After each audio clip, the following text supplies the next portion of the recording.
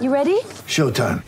On May 3rd, summer starts with The Fall Guy. Let's do it later. Let's drink a spicy margarita. Make some bad decisions. Yes!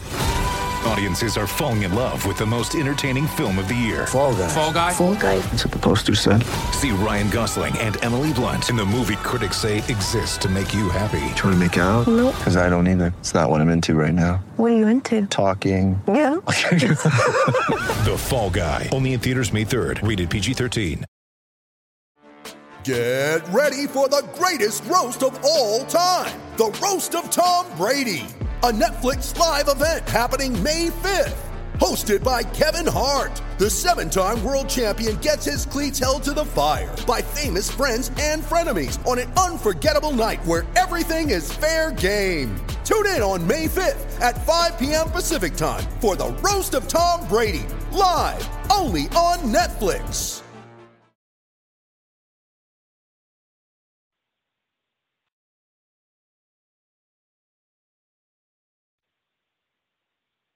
Welcome, everyone, to another episode of the Wine and Gold Talk podcast. I guess the post-mortem edition of this Cavaliers 2021-2022 season.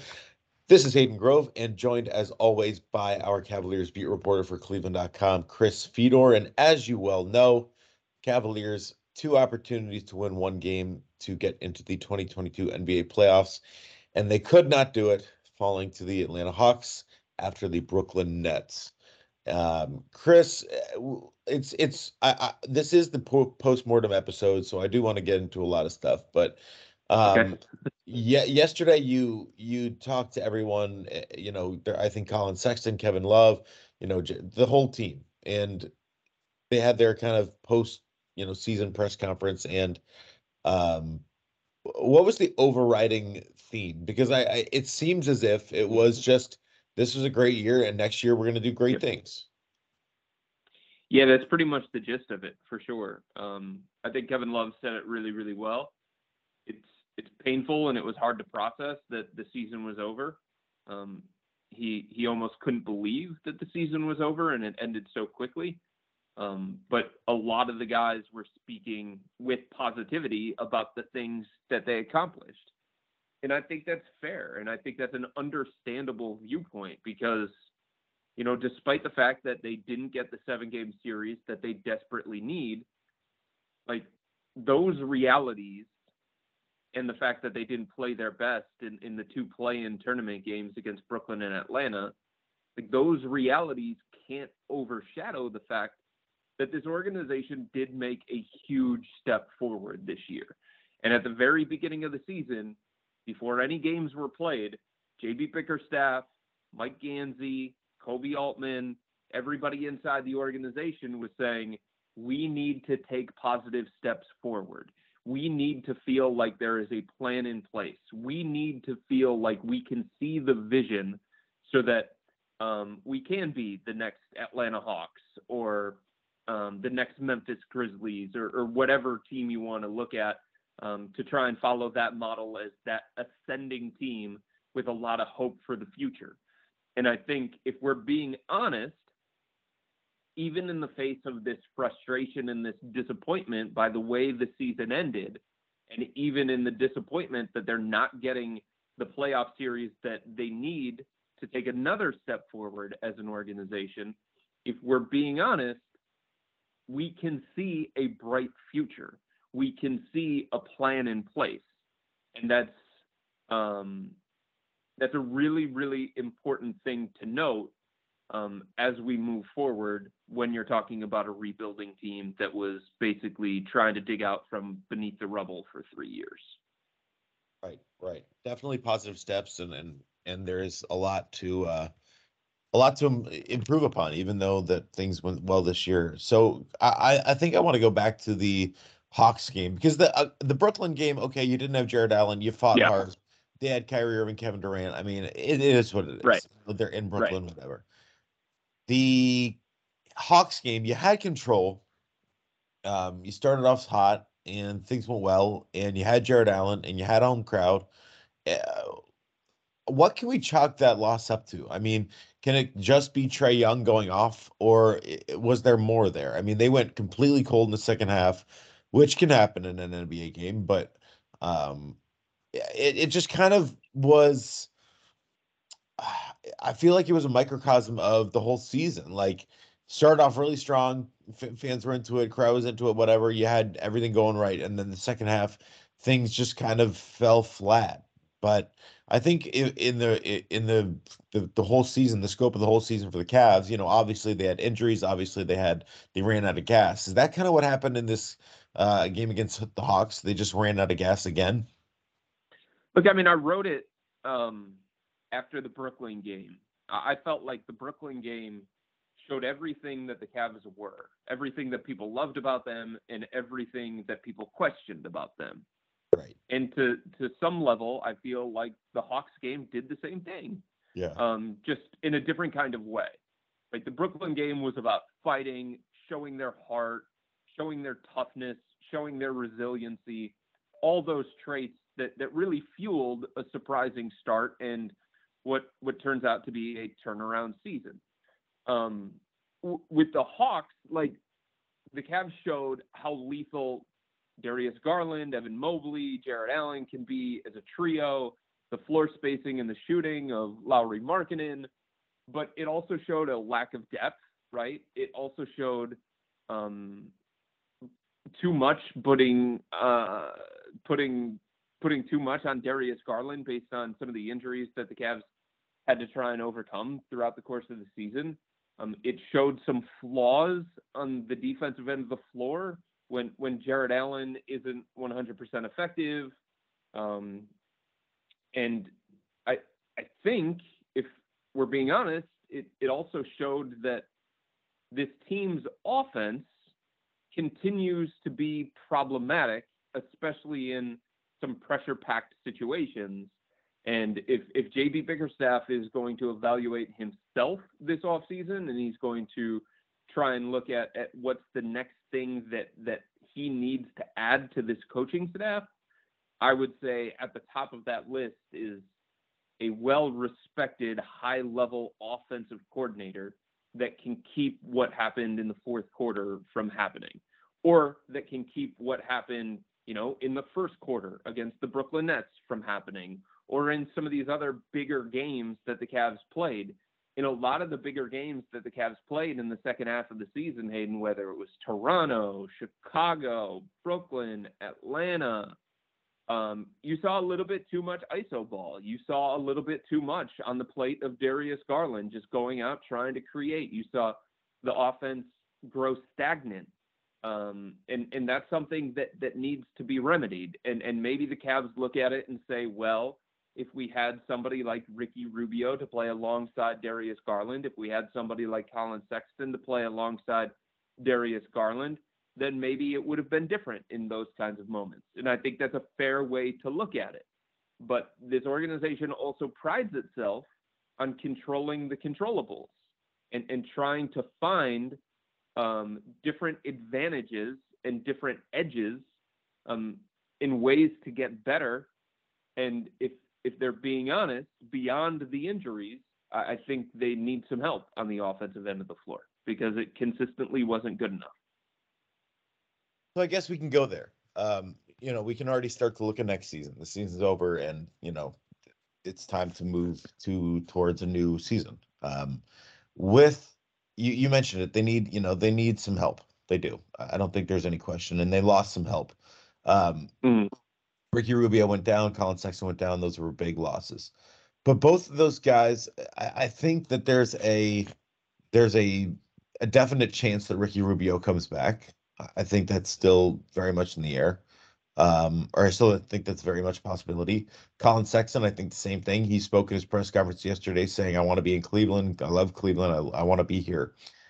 So going into this offseason, I mean, what are the thoughts on those guys? What is the thought on Colin Sexton? What is the thought on, potentially bringing back Ricky Rubio, or can they upgrade from Ricky Rubio? I mean, just because Ricky Rubio played well for the Cavs this year, he is an aging veteran, and is there a way for them to kind of find a newer, younger, better piece that could potentially be better than Ricky Rubio?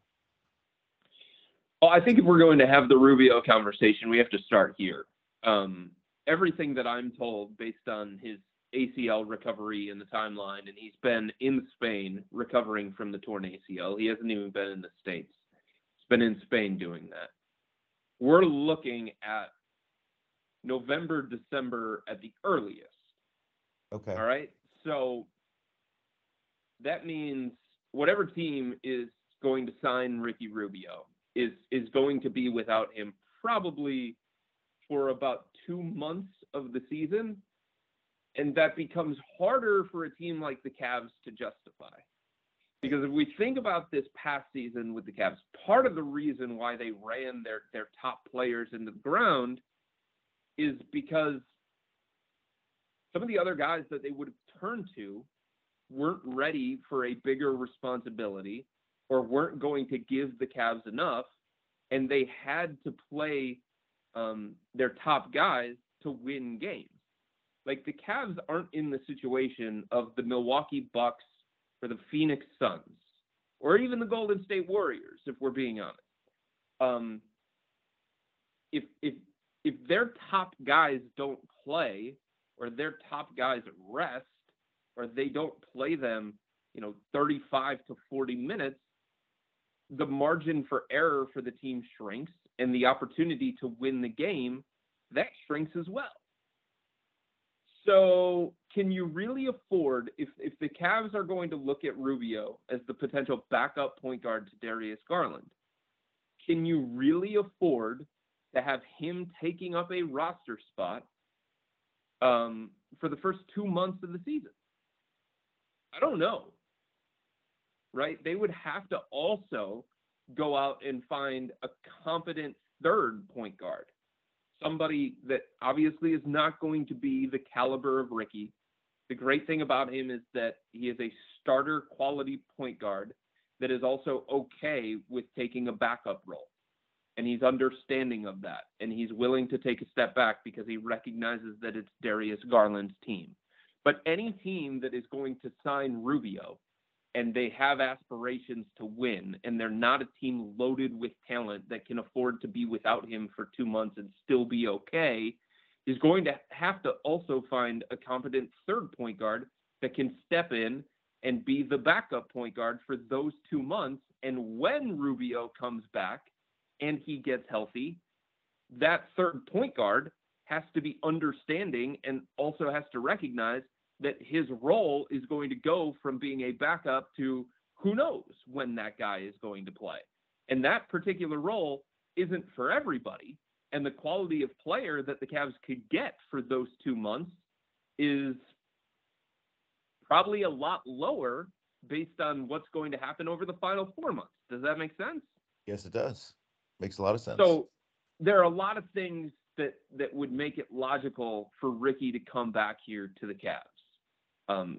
He does like the organization. The organization loves him. One of his best friends, Jose Calderon, is in the Cavs front office. That helps. JB Bickerstaff, his relationship with Ricky, that helps. But being without him for 2 months for this kind of team, that would be, I think, really, really problematic. Yeah, it makes sense. And then Colin Sexton. I mean, that's a guy, like, we've talked a lot about Colin Sexton. So what is his future? I mean, what are the Cavaliers? What is their thought process? What is his thought process? Like, what is the kind of, where are they at? What are they gonna do going into next season?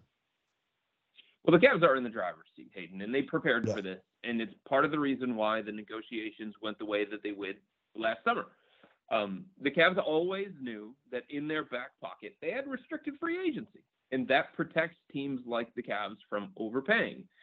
When it comes to Colin, look, there were questions about him coming into this year, league-wide questions about Colin coming into this year. Is he a winning player? Does he have a selfish style? Is he a starting two guard, or would he be better coming off the bench, in part because of his size and his lack of defense, and in part because of his style, his playing style?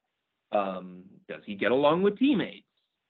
Like, what's the right price for somebody like Colin? So there were a bunch of questions league-wide about him to begin with. And then the Cavs, they have this turnaround season where they win 44 games and they get on the doorstep of the playoffs without Collin. So that obviously doesn't help the view. Right or wrong, right? I think everybody understands that there is a value to Collin, and the Cavs definitely could have used his scoring punch. They definitely could have used his energy. They definitely could have used his ball handling and his shot creation. Right or wrong, the Cavs having success without him hurts his value. Yeah. Beyond that, he's coming off an injury, and nobody has seen him play since early November.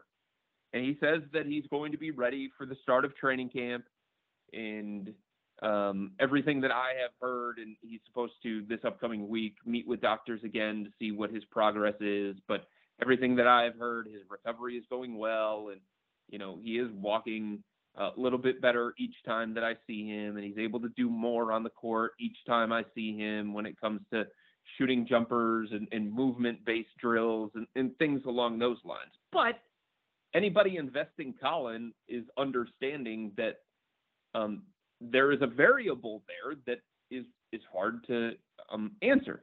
Like, how effective is he going to be coming off this surgery? Is he going to lose a little bit of his explosiveness? And what does this mean for the length of his career? Like, all those things, how do you know those answers until you actually go out and see the guy play in a real regular season game? And nobody is going to get that opportunity until after they sign Collin. So with all of those things taken into account, plus the fact, Hayden, that very few teams have cap space this coming summer, something that the Cavs were fully aware of when projecting this thing forward. I just don't know that anybody out there is going to give Collin the kind of contract offer in restricted free agency that the Cavs aren't going to be willing to match. Right. And that's a huge part of it, obviously, with the restricted free agency, that they have an opportunity. So you're right. They're not going to pay above market value unless, somebody comes out and really blows their socks off. So, and I don't even know what market value is. Right. You're right. It's tough. I don't know that the Cavs know what market value is. I don't know that Collin's people know what market value is. Market value might be a lot different if he would have been able to play throughout the course of this season. But what's the market value for a young player who can score really, really well, but comes with a lot of questions and is coming off an injury-riddled season where he only played 11 games? What's the market value for that? Right. I have no idea. Right. I mean, and a team that really flourished without him, if that makes any sense. I mean, I know that they it does. I know that they, that they could have used him at times, but they certainly played well without him. There's no question about that. And there are things about Collin that make him a starting caliber shooting guard in the NBA. There are. But there are also things about him that would make people look at him and say, he's better suited coming off the bench in a sixth-man role. And any team that is going to have Collin starting at the two guard, an undersized starting two guard, there has to be a lot of really, really high-level plus defenders surrounding him, including a point guard that probably has a little bit of size to him. And if it doesn't, then that guy has to have like defensive chops, like a TJ McConnell type. Not him specifically, but that kind of guy.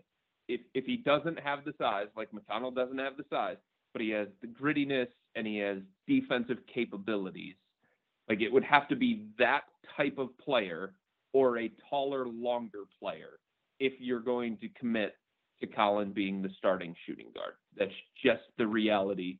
There aren't a lot of teams in the NBA that are fully comfortable with a 6'1" shooting guard. Right. Well, I want to look at the Cavaliers roster as a whole, and like we can project a little bit out, going into next season. Kind of talk about some guys that might be, might not be here next year, and I think there's a good number of them.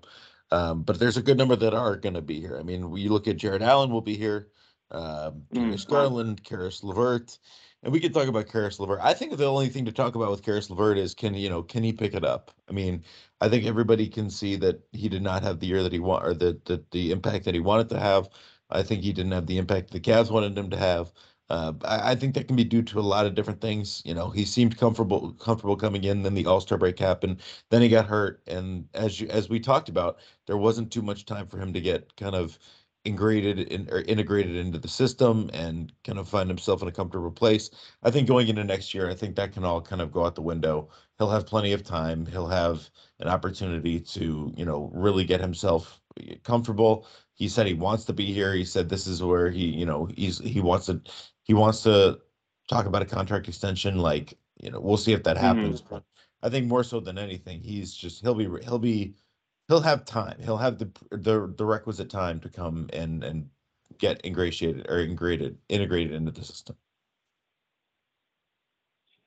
Yeah, the LeVert conversation I think is complicated, to be honest with you. Okay. I think to some level it does kind of tie into the Collin one. They play the same position. They have a similar style.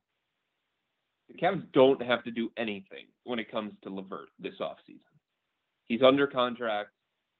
The final year of his deal where he's making about $18 million. I think it's $18.8 million, something like that. So the contract extension thing, yes, he's extension eligible, but the Cavs don't have to go down that road. And if the Cavs don't go down that road, there's another layer that comes into play here. He would be on an expiring contract. And the one thing that we do know, we understand in the NBA, expiring contracts have more value. There are teams out there that are going to be shifting into a rebuild mode, that have high-priced guys on longer-term deals, that are looking for salary cap relief, and Karis would be a potential avenue for that. I'm not saying the Cavs are definitely going that way, but I'm saying if there is no contract extension, that can't be discounted. In saying that, I think some of the things that you said about Karis are right. I got a text shortly before the game the other night against Atlanta that let me know what the Cavs were doing with their starting lineup. And the text basically read, "This is the starting five that we've been waiting for." Karis LeVert played one game,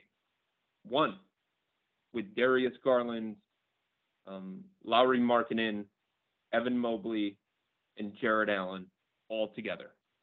24 total minutes. And that was a lineup that obviously the Cavs wanted to take a look at. That was a lineup that the Cavs looked at saying that's the potential starting five of the future if Karis works out the way that we want him to work out. In those 24 minutes against Atlanta, it looked good. It looked promising. They had an offensive rating of 119.6. They had a defensive rating of 102.2. An extremely small sample size against an Atlanta team that really doesn't defend. But with those five on the floor together, the Cavs were really good and they outscored the Hawks by 8 points. That's something to consider moving forward. The other thing to consider moving forward is that Karis is in the prime of his career. He fits the Cavs timeline. He's a proven scorer. He's a bigger defender than what Colin Sexton would be playing next to Darius Garland. So I think the Cavs would feel better about their defense moving forward with that duo more so than Sexton Garland. Although Sexton Garland, I think, is better offensively than LeVert Garland based on what I saw. And then LeVert has a lengthy injury history. He's played in 60 or fewer games in every season except for the 2017-18 season. He over dribbles. He hijacks possessions. He's really, really isocentric. He's more mid-range than three-point range when he's not driving to the basket and scoring at the rim. So there are a lot of things that the Cavs have to consider here with Karis. And look, the final 2 months of the regular season after acquiring him, Hayden, number one, they didn't go well. And number two, the Cavs were hoping that they were going to look at him up close and personal, see how he fit, see how he blended, see how his game worked alongside Darius Garland and worked alongside Evan Mobley and Jarrett Allen. And they didn't really get that opportunity. Nope. At some points, he was less than 100% because he was dealing with the sprained foot. Other points, he just wasn't out there on the court. He played 19 games. That's not a lot of evaluation. So I think it would be hard for the Cavs, unless it's really, really team-friendly that works for both Caris and the Cavs. I think it would be hard for them to make a long-term investment in him based on what they saw in those 19 games since he arrived from Indiana. Anybody in the organization would have to admit that the Caris LeVert trade did not go according to plan. So if they admit that, how do they turn around and then give him a long-term contract extension? Yeah, I don't think that they do. I think that, I think he brought it up yesterday, but I don't think that they do. Unless it's very, very team friendly, which, right, is not out of the realm of possibility with him wanting to be in Cleveland. So yeah, so then you really, really put it in his court and say, okay, this is where you want to be. These are the teammates that you want to play with. This is where you say your heart is. Show us, right? Yep.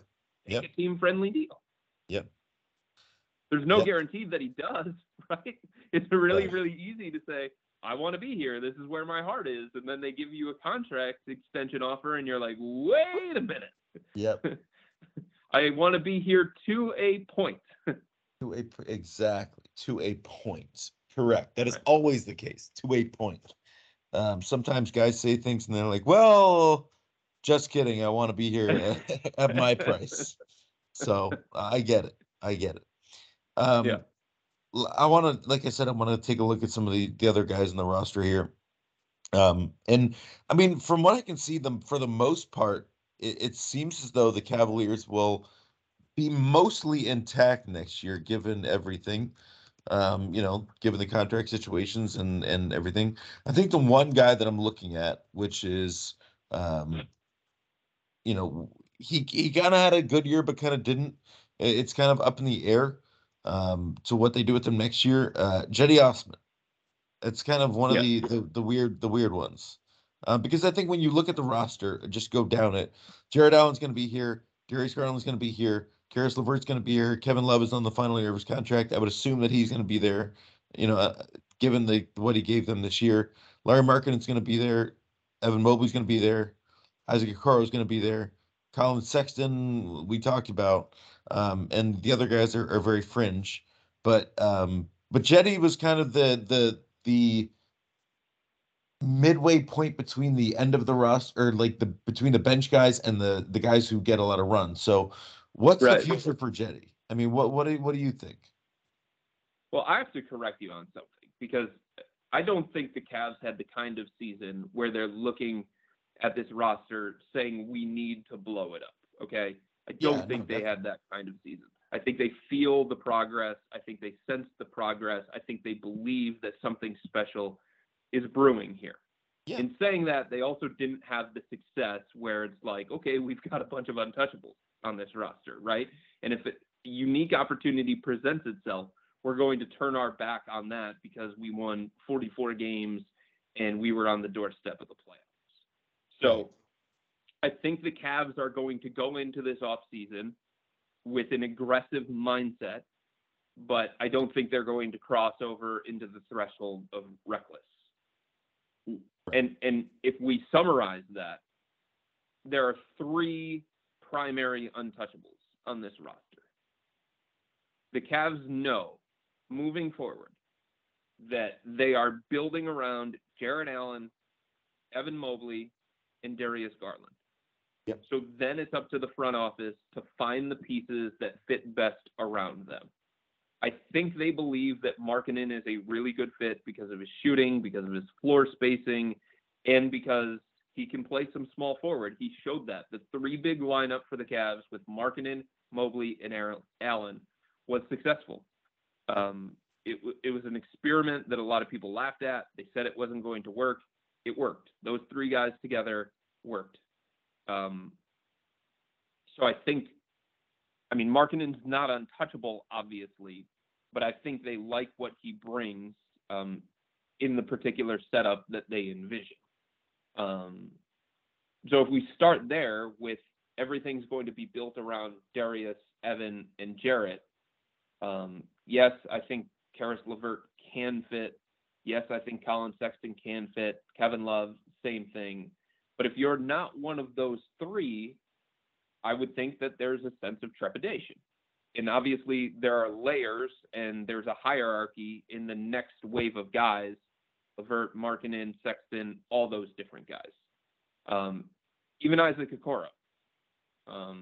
If the Cavs see an opportunity to get a two-way wing, the kind of player that they don't have on this roster, the most difficult piece to find in the NBA, and that costs them some combination of Isaac Okoro, whoever it is they draft this year in the first round, because they're keeping their lottery pick by virtue of missing the playoffs because it was a lottery protected pick going to Indiana, and then maybe like Colin Sexton or LeVert, whatever the case may be. Like, if that opportunity presents itself, I could definitely see the Cavs going down that road and parting with some of their young talent that is more, quote unquote, expendable.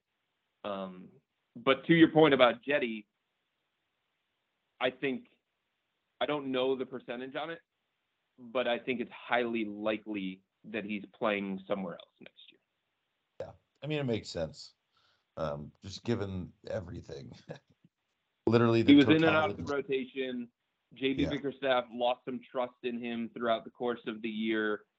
He did not play in the biggest game of the season against the Atlanta Hawks. Jetty feels like it was the best individual season that he has had. And Jetty feels like he found a role for the Cavs. And he definitely had a role in their success, especially at the start of the season. His numbers tailed off completely when Ricky Rubio was lost for the year. Jetty needs to play alongside a point guard and a creator like Rubio, so that Jetty doesn't have to do too much and he can just, stick to his role. But his descending contract, his age, and some of the success that he had this past year for the Cavs, especially early in the season, I think it gives him some value. He can't be the centerpiece of a trade that's going to bring something significant back, but add his salary in, make him a quote-unquote sweetener of a deal, then yeah, maybe, possibly. Or take Jetty and a future second-round pick and see what that can get you. Take Jetty and whoever it is they draft in the lottery, see what that can get you. But, Lamar Stevens emerged. I think he's going to continue to get better, especially on the offensive end. They still have Isaac Okoro on this roster. They feel good enough about what Lauri Markkanen gave them at the 3. I think the Cavs feel like Karis LeVert can play the 2 or 3. So I think there are enough guys that the Cavs feel better about that can swallow those minutes that, trading Jetty away is something that I think is probable. Makes sense. Or at least looking into it. Right. Let's put it that way. Exactly. Well, we do have a whole off season to kind of dive into what they're going to do. We have free agency coming up. We have, a lot. But I think the bottom line here, as you mentioned, is that they kind of have their foundation. They have the 3 guys. They have Evan, they have Jarrett, and they have Darius Garland. And that's kind of the cornerstone for every organization, is to have that foundation. And, to be honest, before this year, you didn't know. You didn't know if you had Darius. Right. Darius took a big step, but he took a massive leap this year, and that's important. You know what you have in Evan Mobley. The guy was a star. I would assume. I don't know if he'll be the rookie of the year, Chris. I don't know. I don't know if Cade Cunningham. I don't know if Cade Cunningham did enough to surpass him, but there was definitely a point where he was the rookie of the year, and he's very much in the running for that. You're looking at the wrong guy to challenge Evan, though. Am I? Voters are going. Scotty? Yeah. I talked to a lot of people in the second half of the season traveling around the country, and I just asked them point blank, are you looking at Scotty? Are you looking at Evan? Who's getting your vote as of right now? And more people than I thought said Scotty. And the thing is, a lot of voters, including myself, look deeply at advanced numbers. Okay. And I'm not going to bore you with their names and stuff like that. But the advanced numbers oftentimes point to value, point to impact on winning. And I'm not saying I agree with this, okay? My vote went to Evan. I voted Evan Mobley Rookie of the Year. I also voted Kevin Love Sixth Man of the Year, by the way. But a lot of the advanced metrics that are there to define value in winning point to Scotty Barnes. Okay. And again, they're in the playoffs. So that's right. Difference there. Not only that, they were, at a time when the votes were getting submitted in the second half of the season. It's for the entire season, obviously, and you can't overlook what Evan did at the beginning of the year. And you can't say, I'm going to put more stock in the second half of the season. But these voters are human. And at the time that they were submitting their ballots, the Cavs were in free fall mode. Yep. And the Toronto Raptors were surging up the standings. And in part because of what Scotty Barnes was able to do for the Raptors. So I think it's going to be really, really close. And I know people inside the Cavs organization have grown very nervous about Evan's chances of winning Rookie of the Year. Whereas if we were having the conversation in January, February, they were talking about Evan as if he was a lock. Yeah. I mean, he was definitely a lock at one point, but it'll be interesting. I think it's interesting that you voted for Kevin Love. Do you think Kevin Love will, what's the chance that Kevin Love wins Sixth Man of the Year? Incredibly low.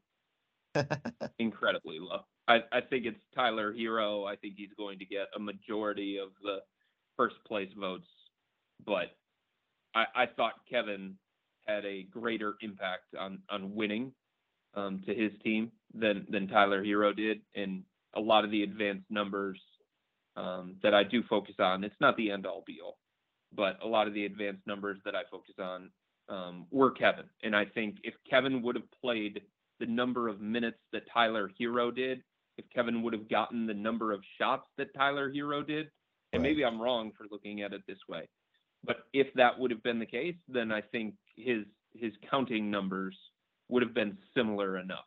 And I just saw his importance to the Cavs throughout the season. I saw the maturity. I saw the leadership. I saw the stabilization, especially with the second unit. I just thought he deserved it. Makes sense. I mean, he was vital in so many ways. And maybe it's something that people outside of Cleveland wouldn't really grasp because there are guys that are focused on other teams, but like that, the people in Cleveland know what Kevin Love did this year and how valuable he was, not only on the court, off the court. I mean, he really came into his own and really, was selfless and did everything he could to make this team, as good as it was. So I think even if he doesn't deserve to win it, he definitely deserved votes. Yeah, he's going to get votes. There's no doubt about it. I don't know if he's second. Bogdanovich in Atlanta had a really good year coming off the bench. Cam Johnson for the Phoenix Suns, he was really good. I'm trying to think of some of the other candidates, at least for Sixth Man of the Year. Those are two that really. Oh, Jordan Poole of the Golden State Warriors stands out too.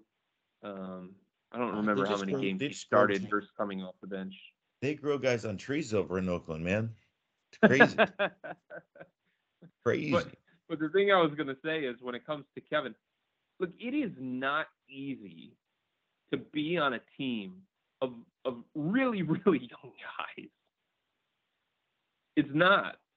And it's not easy to support that young group as well. I mean, for a majority of the season, the Cavs were relying on mostly guys 25 and under. And then there was Kevin, who was trying to keep that all together, share his experience, come off the bench, make an impact. And, that was a point of frustration for him in the first 3 years, is that he was at a certain level of his career. He was at a certain level of intellect based on his experience, and the other guys around him just weren't on that same level. And he had to learn a lot from those 3 years. And I thought the growth that he showed and the maturity that he showed this year was really, really important. And if you think about it, a big part of the Cavs culture is sacrifice.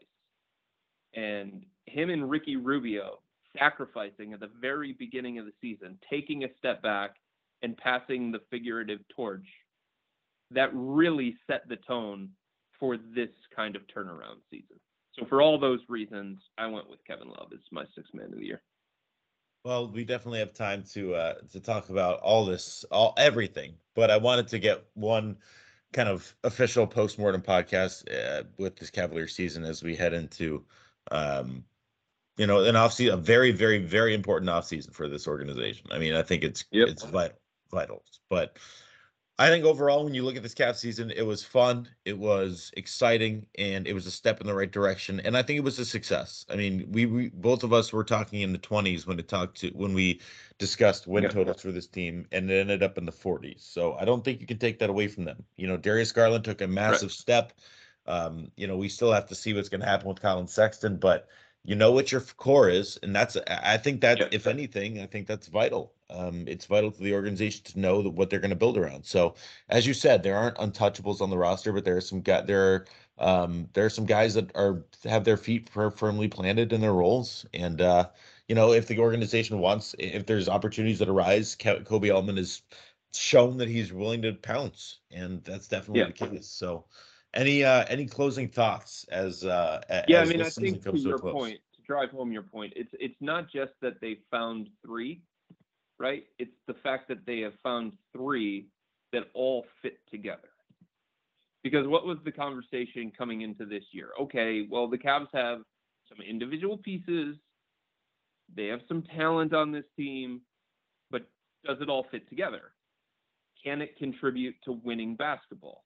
That was the conversation with Darius and Colin, right? Okay, so individually, we like what they can give us moving forward, and they can be core pieces, but can they play together? Can they be effective together? And will that lead to winning basketball? Jarrett Allen can play alongside Evan Mobley. Evan Mobley can play alongside Jarrett Allen. They can play without each other, too.